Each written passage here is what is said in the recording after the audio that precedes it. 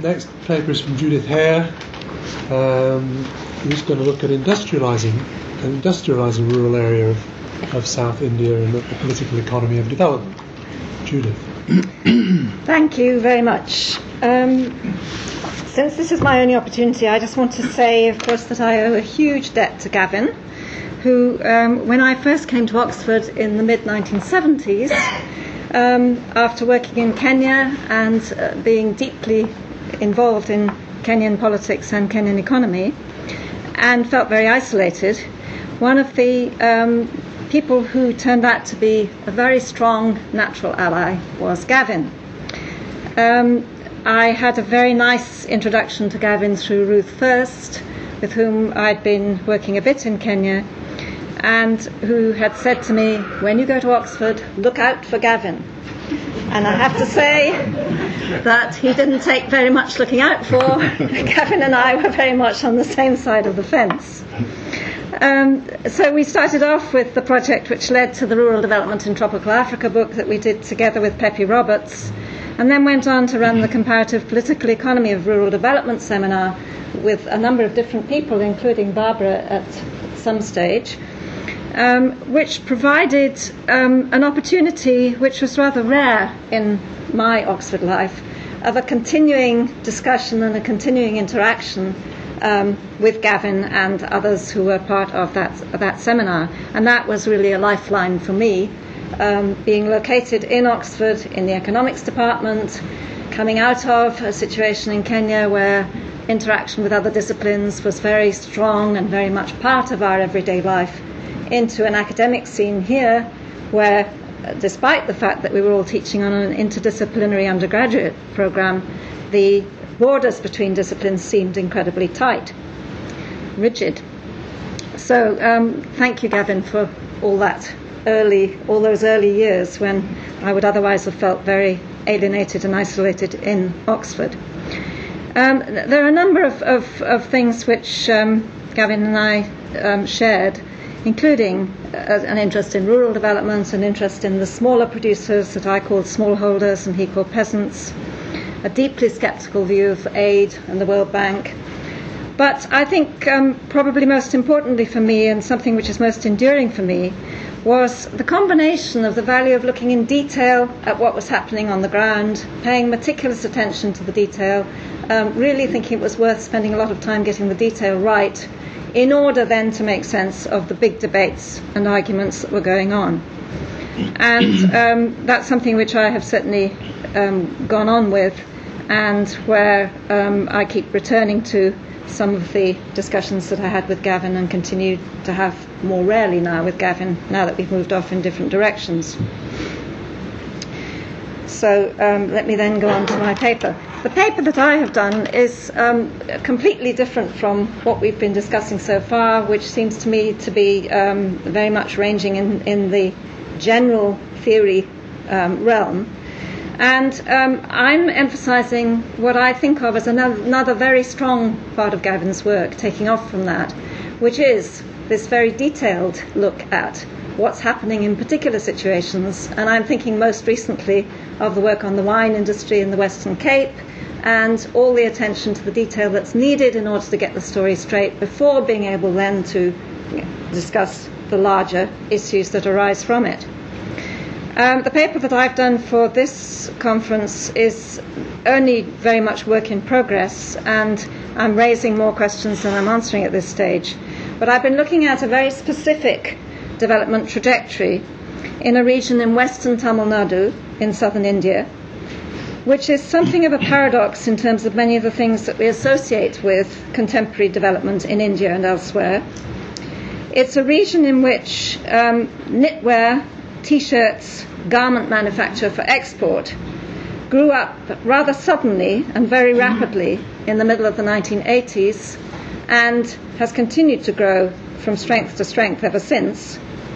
transforming a whole area in which I had been looking at rural development and thinking of as a very rural economy in the early 1980s, before this knitwear cluster really got going.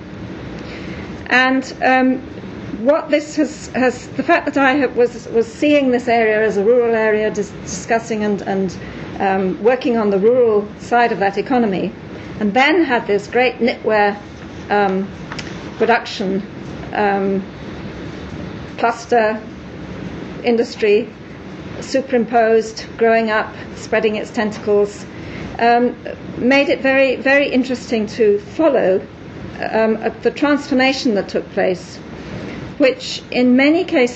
ways had the trappings of what looked like a classic case of industrialization on a very local scale, but which was associated with a very strong story of welfare interventions alongside this rather raw form of industrialization.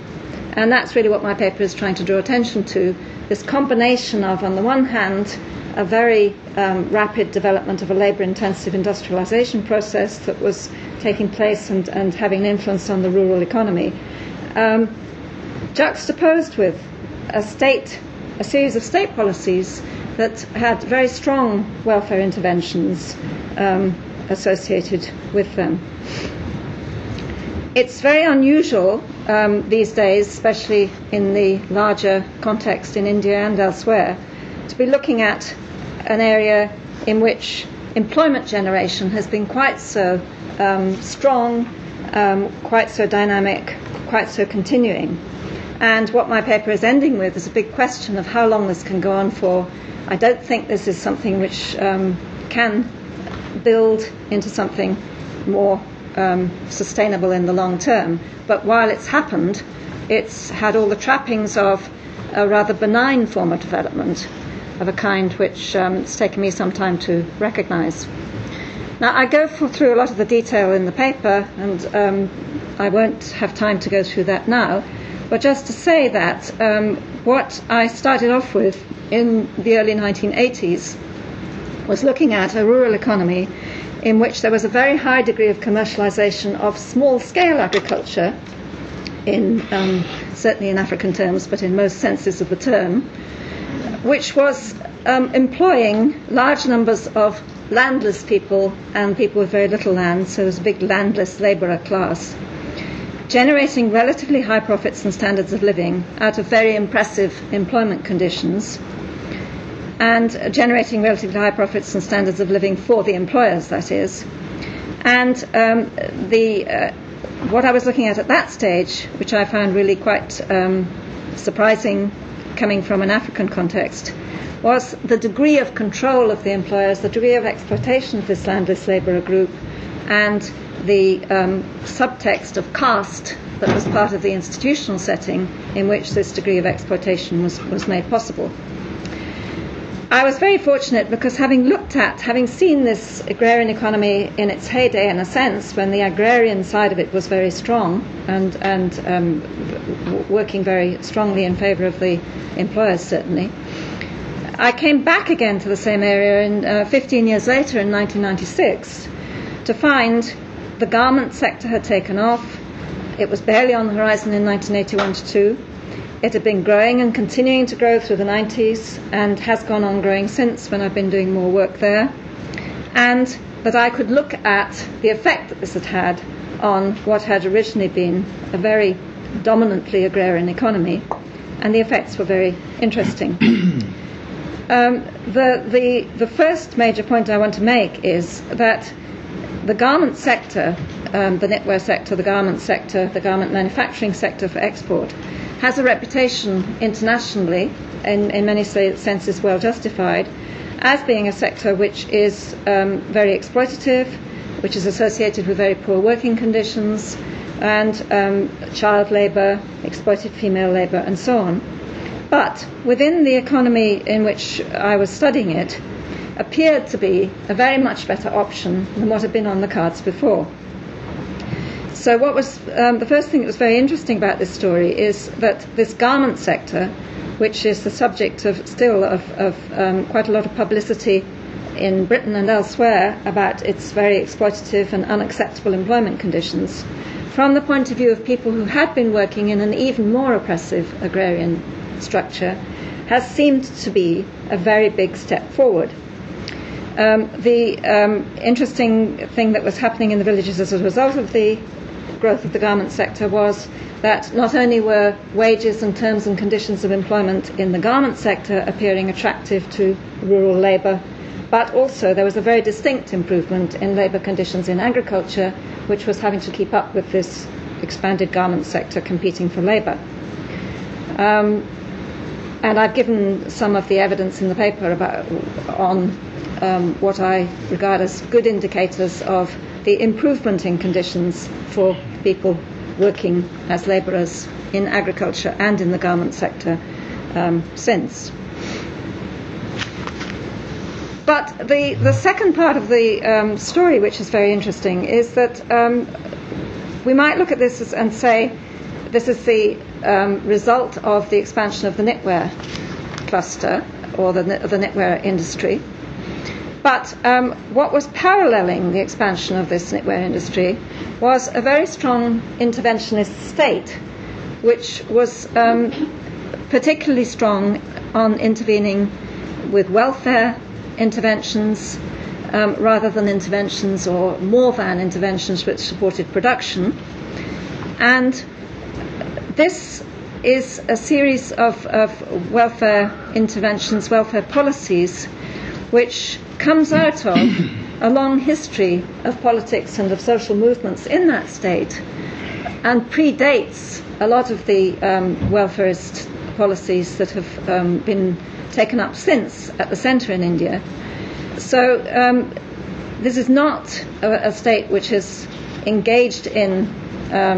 social welfare interventions as a result of external pressures from World Bank, etc., but a state which had its own internal reasons for needing to support the welfarist policies that it undertook.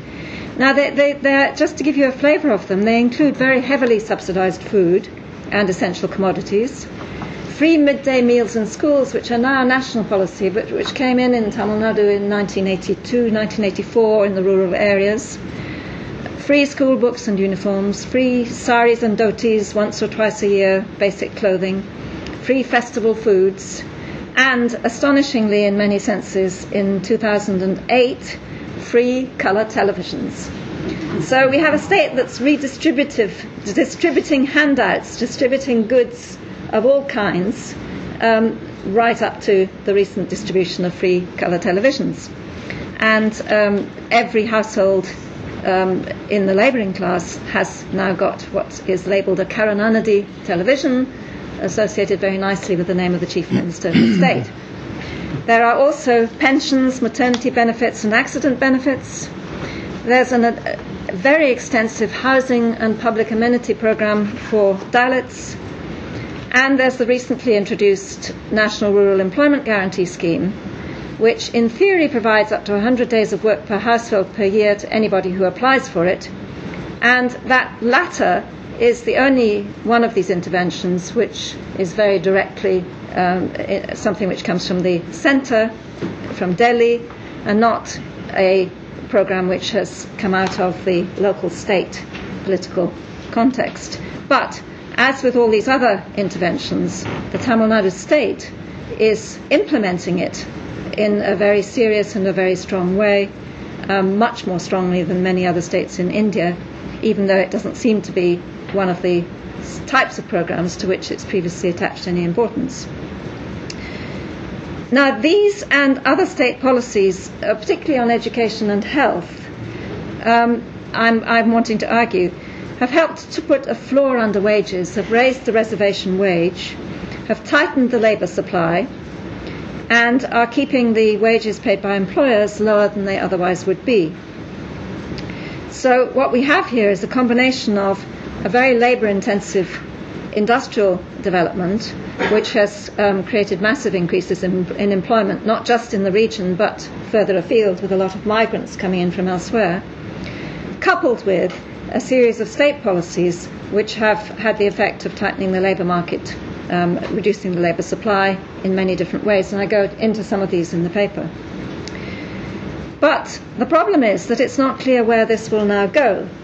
because the problem now is that there is a real sense of a labour shortage. The bargaining position of labour has become very strong, and the region is certainly going to have to go on responding to demands for higher wages. And the question is whether the textile industry, the garment sector, and the other industries associated with it are going to be able to sustain or support the sort of increase in wages and standards of living that are, I think, going to be demanded. So a serious question now is whether it's going to be possible for this region to transition into a region which diversifies and goes into other types of activity which are associated with the possibilities of higher productivity and higher wages and higher incomes for a population that has now, a labour population that now has strong bargaining power and is pushing on the frontier on wages. And the problem is that the state of Tamil Nadu is now encouraging a very aggressive form of capitalist development of a kind that looks as if it's going to generate less employment. And that is coupled with an agricultural development strategy, agriculture having been neglected very badly in the last couple of decades. The state now seems to be wanting to bring large-scale corporate investors in, linked to either marketing arrangements or contract farming, to solve its problem in agriculture. And the problem with this sort of state development policy, coupled with a continuation of the welfarist policies,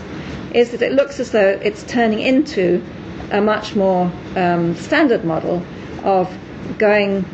full out for the aggressive capitalist development and using the supportive welfarist policies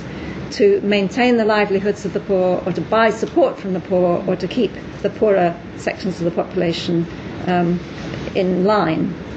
So what has looked like, in some ways, a surprisingly benign form of development in this region is, I think, now very much under threat.